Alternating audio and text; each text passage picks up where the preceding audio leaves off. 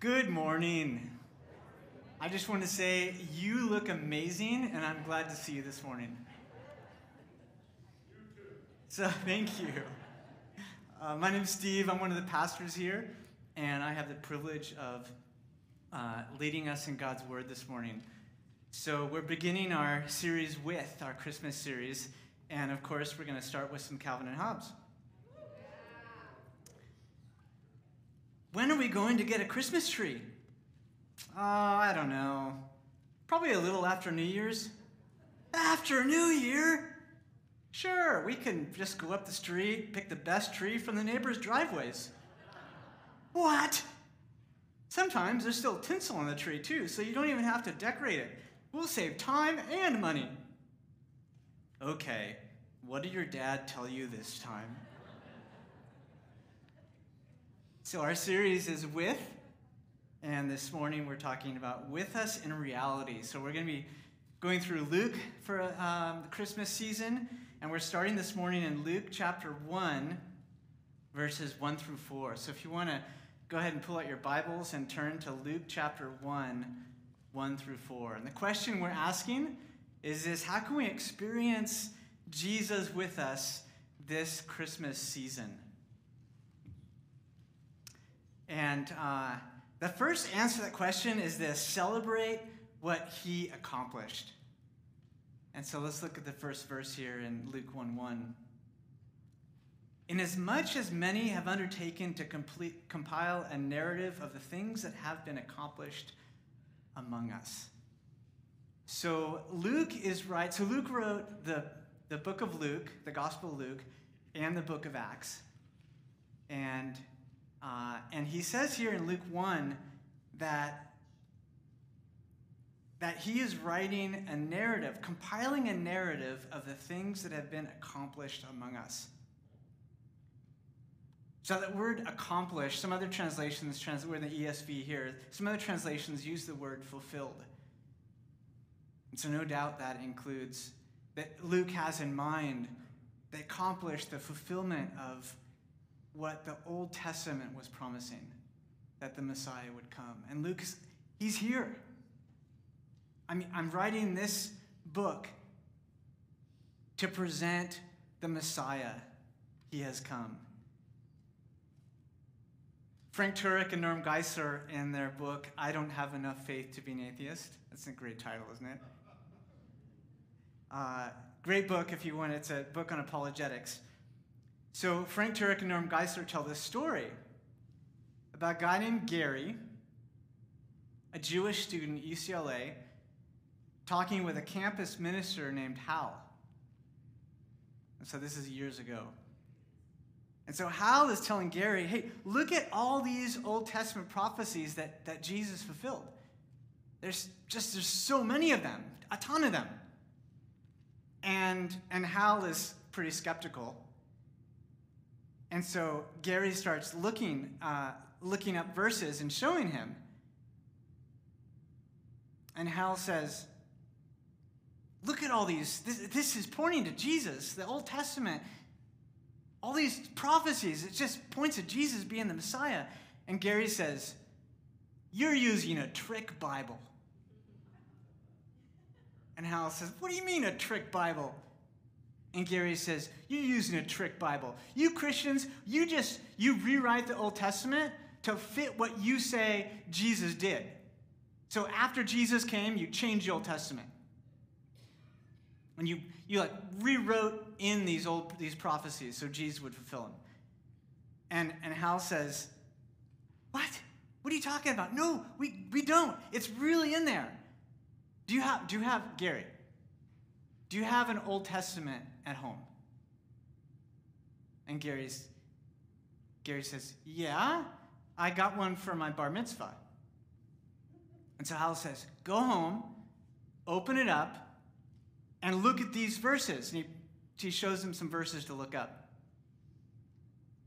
And in this story, they say that Hal, he wouldn't do it for like a couple of weeks. He was so angry. And then finally, after a few weeks, he opened up his Old Testament. And he started reading it, these verses that Hal had told him. And he was amazed. It's like, it's right here. It's not a trick Bible that Hal was using. And so one of these verses that Hal had given him was, chapter 53 of Isaiah. And so he had read Isaiah 53, and then he went to his rabbi at the synagogue and said, Rabbi, I'm really puzzled here. This Isaiah 53, it looks a lot like it's talking about Jesus. So I'm talking to this guy on campus named Hal. What do I tell him? Like, as a Jew, what do I say? And the rabbi says, well, I admit that sounds a lot like Jesus, but we Jews don't believe that Jesus is the Messiah, so that can't be what he's talking about. And Gary's like, well, I smell a rat. That's not a great approach to truth, right? Well, I don't believe in Jesus, so therefore this can't be talking about Jesus. So you know what? Isaiah was written 700 years before Christ. Something really interesting is, any of you heard about the Dead Sea Scrolls? Dead Sea Scrolls were found maybe about 20 or 30 years ago. Some shepherd boy was throwing rocks into a cave near the Dead Sea. That's why they're called the Dead Sea Scrolls. And one of those rocks made a clinking sound, and so he went to investigate, and he discovered these scrolls. And the scrolls have every Old Testament book except for, I think it's the book of Esther. And something amazing is in those scrolls is Isaiah 53. And guess what? It's the same. The prophecies are there, and they're dated 100 to 200 years before Christ. Right? So there's no way that could have been written into the Old Testament. Dead Sea Scrolls were a huge discovery. I want to read for us Isaiah 53. And as I read this for us, it's on the screen. If you want to look it up in your Bibles, you can. But I encourage you to listen to this and ask yourself, is this talking about Jesus? Is there any other possibility? Who has believed what he has heard from us? To whom has the arm of the Lord been revealed? For he grew up before him a young plant, like a root out of dry ground. He had no form or majesty that we should look at him, and no beauty that we should desire him. He was despised and rejected by men, a man of sorrows and acquainted with grief. And as one from whom men hide their faces, he was despised, and we esteemed him not. Surely he has borne our griefs and carried our sorrows, yet we esteemed him stricken, smitten by God, and afflicted. But he was pierced for our transgressions. He was crushed for our iniquities. Upon him was the chastisement that brought us peace, and with his wounds we are healed. All we like sheep have gone astray. We have turned every one to his own way, and the Lord has laid on him the iniquity of us all. He was oppressed and he was afflicted, yet he opened not his mouth. Like a lamb that is led to the slaughter, and like a sheep that before its shears is silent, so he opened not his mouth. By oppression and judgment he was taken away. And as for his generation, who considered that he was cut off out of the land of the living, stricken for the transgression of my people? And they made his grave with the wicked, and with a rich man in his death, although he had done no violence, and there was no deceit in his mouth. Yet it was the will of the Lord to crush him. He has put him to grief. With his soul, when his soul makes an offering for guilt, he shall see his offspring. He shall prolong his days. The will of the Lord shall prosper in his hand. Out of the anguish of his soul he shall see and be satisfied. By his knowledge shall the righteous one, my servant, make many to be accounted righteous, and he shall bear their iniquities. Therefore I will divide him a portion with many, and he shall divide the spoil with the strong, because he poured out his soul to death, and he was numbered with the transgressors.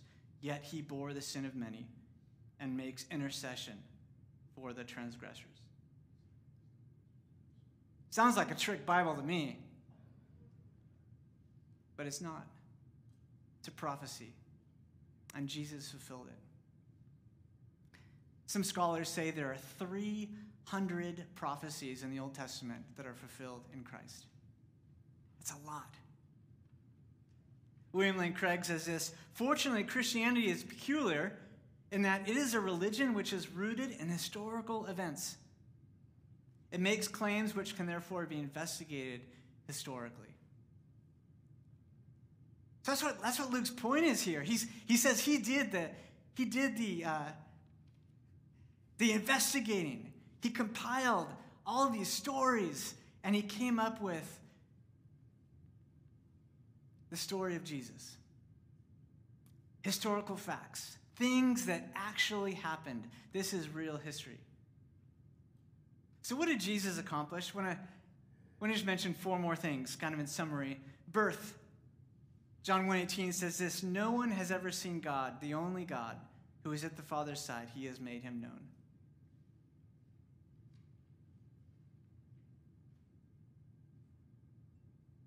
God wanted to reveal himself to us, so he became a man.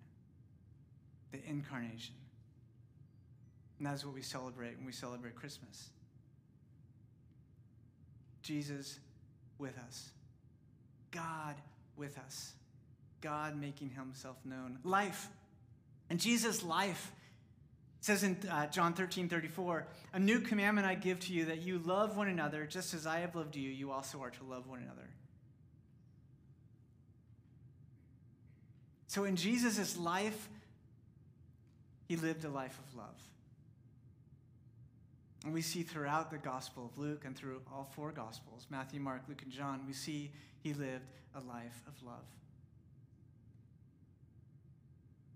We see his love for us, and we also see an example for us to follow, that we also ought to love one another. Another historical event is his death. He died on a cross. He himself bore our sins in his body on the tree, that we might die to sin and live to righteousness. By his wounds you have been healed. You see there the reference to Isaiah 53, too, there in Peter. By his wounds you have been healed. It's a historical event. His birth, an historical event. Born in Bethlehem, fulfilling prophecy. His life, a life of love, fulfilling prophecy. His death on a cross, bearing our sins, bringing us healing and reconciliation, a historical event. And then the resurrection, an historical event, fulfilling prophecy. 1 Corinthians 14:57 says this: but thank God he gives us victory over sin and death through our Lord Jesus Christ. His birth, his life, his death, his resurrection, historical events. They really happened. He accomplished them. He accomplished all these things for who? For me and for you. In John 6:29, we see this. Jesus says, this is the work of God, that you believe in him whom he has sent. What do we do with all this? The only work that God requires of us is that we put our faith in him, that we believe in the one that he sent. Here at Cold Springs Church, we just say yes to Jesus. Say yes to Jesus. What does that look like? Very simple. Admit that you're a sinner. A simple prayer might be, Jesus, I am a sinner. I am a broken person, and I know that I am broken and messed up, and I have sinned against you. Believe that Jesus is the only Savior available. Jesus, I believe you, that you are the one who came and died on the cross for me, and there is no other way to be forgiven and to be made right with you. So I trust you. I surrender to you. And then choose to follow Christ. Jesus, I surrender. You are God, and I trust you. I trust you with my life. I give you my life. I will follow you. I will obey you. I will seek you, because you are where life is at. say yes to Jesus. And maybe you're here this morning and this is the first time you've heard that, and you're like, I'm saying yes to Jesus. You know, there should be a little card in the chair back in front of you, and just encourage you on the prayer card, just write in there or check the box that says, I'm saying yes to Jesus. We would love to connect with you. All right, number 2, how can we experience Jesus with us this Christmas season? Share in the stories. Share in the stories. Look at verses 2 and 3 here in Luke. It says, just as those who were from the beginning eyewitnesses and ministers of the word have delivered them to us, it seemed good to me also, having followed all these things closely for some time past, to write an orderly account for you, most excellent Theophilus. So Theophilus means friend of God or lover of God. And most excellent is a title of probably a Roman official that he's writing to, but Luke definitely has in mind a wider audience. He wrote Luke to convince people, believers and non-believers, that Jesus is the Messiah. That Jesus is the Son of God. That Jesus is where life is at. And he says here that just as those who were from the beginning eyewitnesses and ministers of the word have delivered them to us. So he has gotten his information from eyewitness accounts. Mostly this probably refers to the apostles, the 12 apostles. Now Luke, in Acts, we know that Luke traveled with Apostle Paul quite a bit.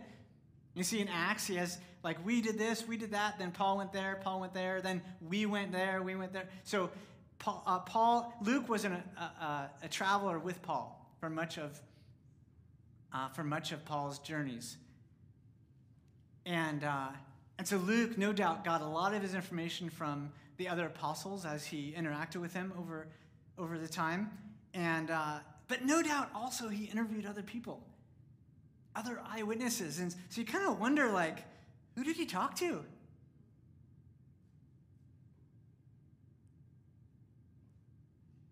Elizabeth, Zachariah, Mary, the shepherds, the man healed from a demon, Peter's mother-in-law, the leper, the paralytic, Matthew, the man with a withered hand. I don't know how far you can read down there, but so you know what I thought it would be good to do is to just do like a little kind of a flyover view of stories in Luke. And so I'm just gonna read like a verse. We're just gonna kind of fly over Luke and look at the stories of people's lives that were changed.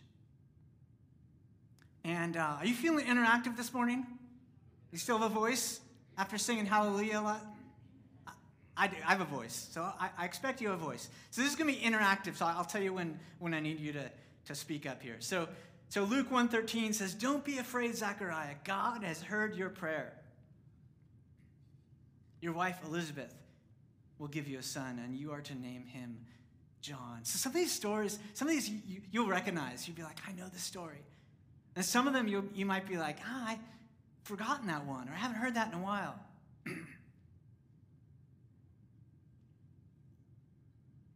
So then I'm going to say Elizabeth and Zachariah, and then you're going to respond, lives changed forever. So let's try it. Okay. So don't be afraid, Zachariah. God has heard your prayer. Your wife Elizabeth will give you a son, and you are to name him John. Elizabeth and Zachariah. Lives changed forever. In Luke 1:30-31, don't be afraid, Mary, the angel told her, for you have found favor with God. You will conceive and give birth to a son, and you will name him Jesus. Mary.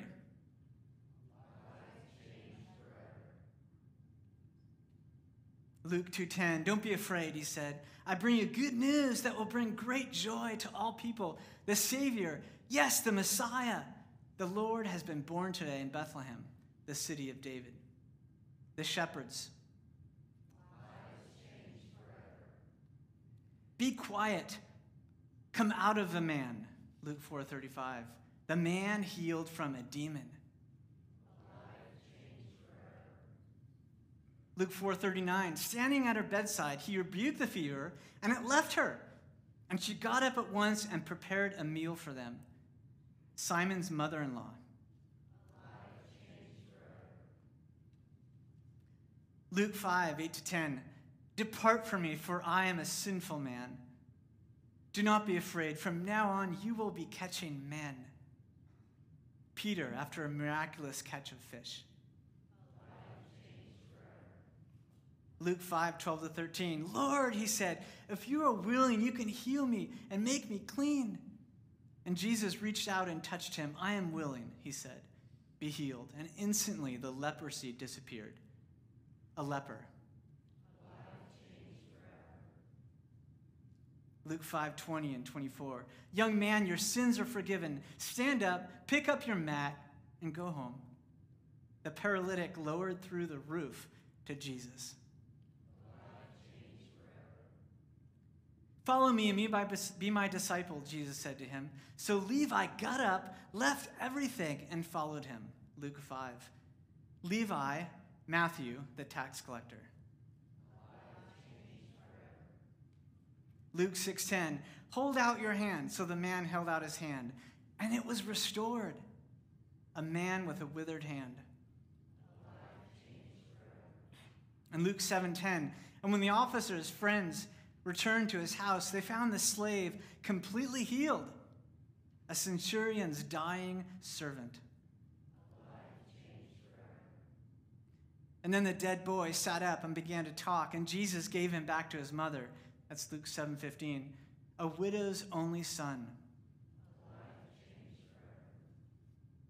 Now go back to your family and tell them everything that God has done for you. A demon-possessed man. In Luke 8:48, daughter, he said to her, your faith has made you well. Go in peace.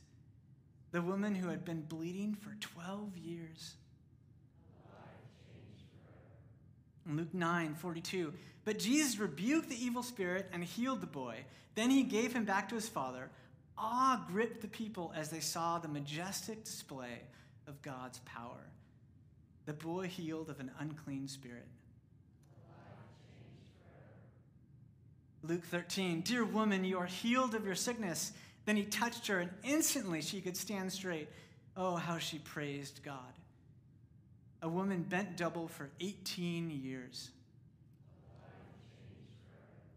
Luke 14, Jesus touched the sick man and healed him and sent him away.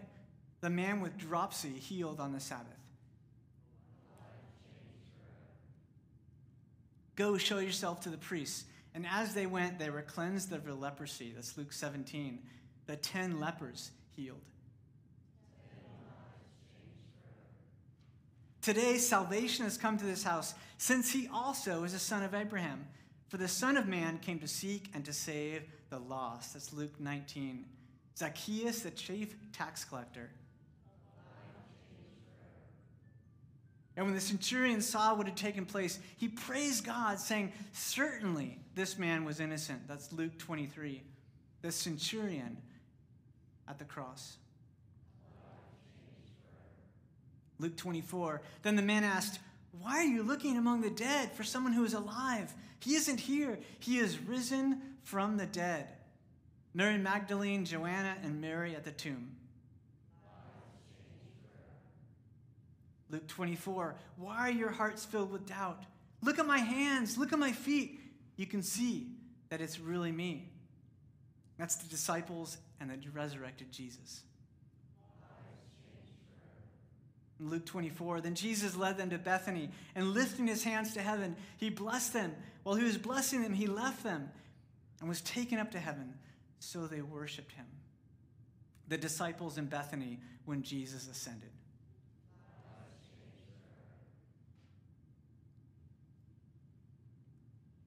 That's a lot of lives changed forever, isn't it?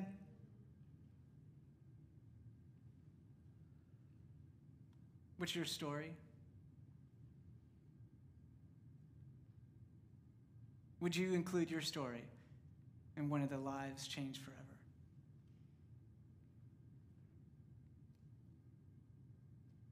My story includes verse 8:35 of Mark. Whoever wants to save his life will lose it. Whoever loses his life for me and for the gospel will save it. That's when I was 18 years old, and I didn't know what my purpose in life was. And I read that verse, and I realized Jesus is where life is at. And my life changed forever. What's your story? Here at Cold Springs, we recognize that we all have a story.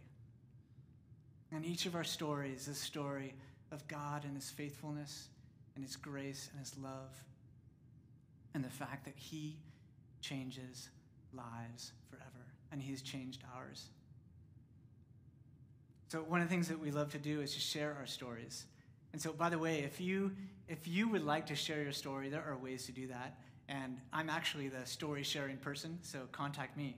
So, and actually on the website, if you click on events, there's a tab on there, a picture. You'll see this image on events, on the events page.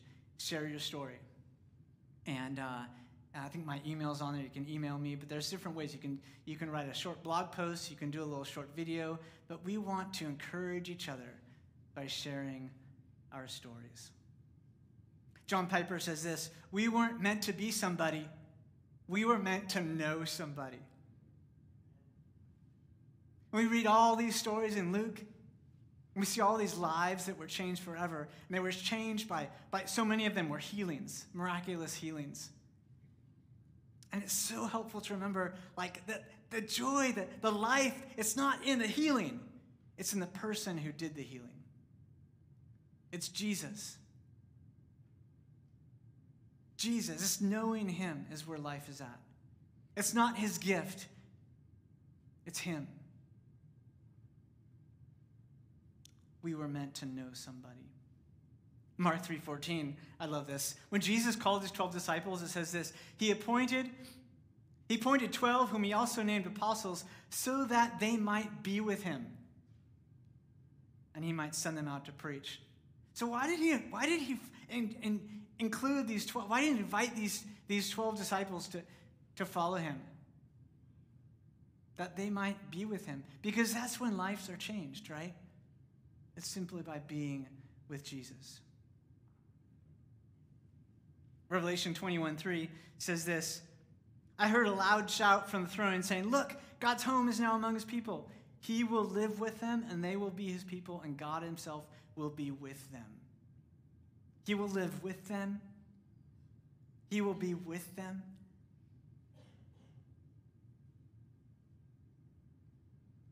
That's what we were meant for, right? God with us.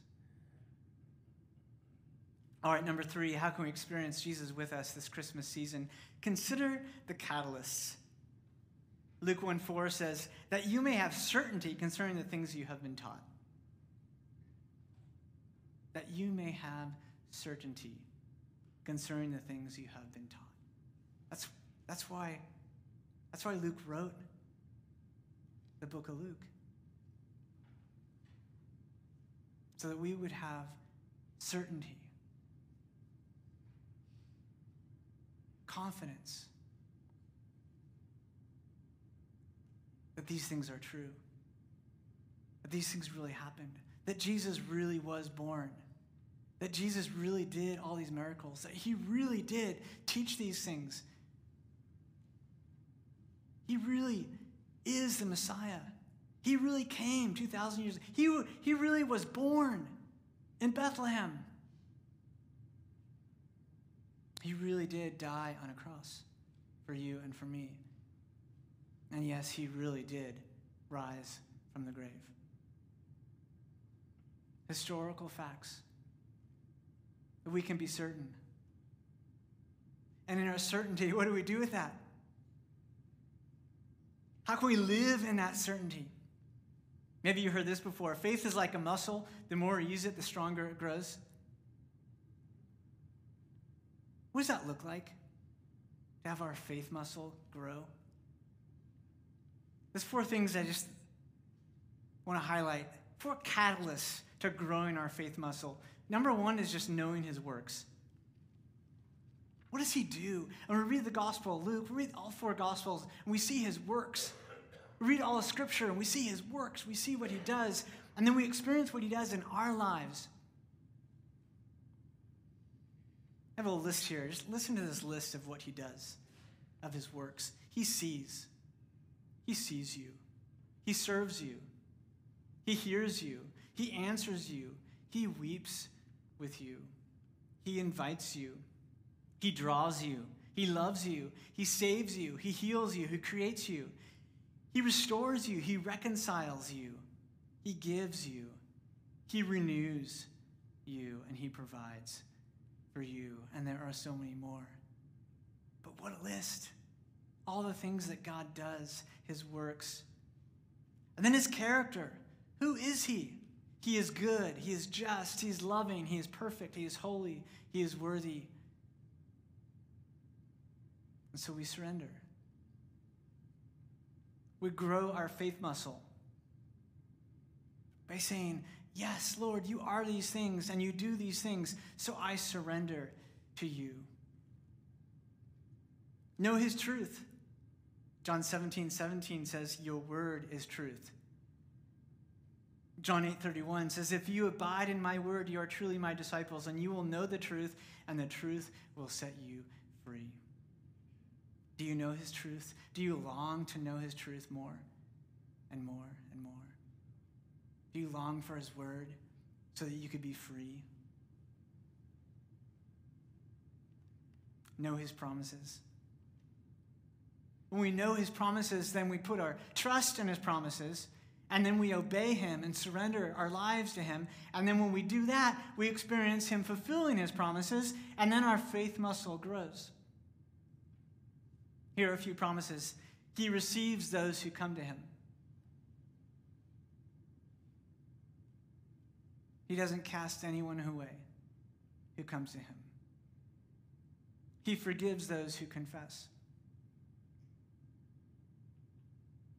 He forgives those who confess. No matter what you've done, no matter what sin that only you know about deep inside your heart, whatever that is, Scripture says that if we confess our sins, he is faithful and just to forgive us our sins and cleanse us from all unrighteousness. He satisfies those who hunger and thirst for righteousness. Are you hungry and you hunger and thirst? He gives eternal life to those who believe in him. Oh, what a wonderful promise. I want to close with a quote from C.S. Lewis. Imagine yourself as a living house. Oh, by the way, the whole quote's not going to be on the screen, so you have to listen well here. Imagine yourself as a living house. God comes in to rebuild that house. At first, perhaps, you can understand what he's doing. He's getting the drains right and stopping the leaks in the roof and so on. You knew those jobs needed doing, so you're not surprised. But presently, he starts knocking the house about in a way that hurts abominably and does not seem to make any sense. What on earth is he up to? The explanation is that he is building quite a different house from the one that you thought. Throwing out a new wing there, putting on a new extra floor here, running up towers, making courtyards. You thought you were being made into a decent little college, but he is building a palace. He intends to come and live in it himself.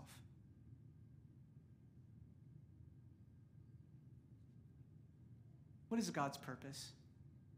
Why did he come? What does he want with you? It's that word with. He wants to be with you. He wants to dwell within you. You thought you were being made into a decent little cottage, but he is building a palace. He intends to come and live in it himself. Would you please stand with me as we close in prayer.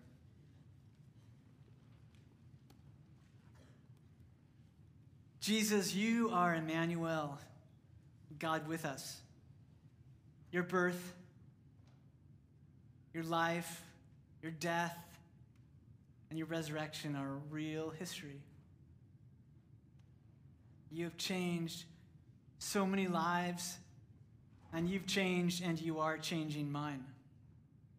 And you're making me into a palace. I give you permission,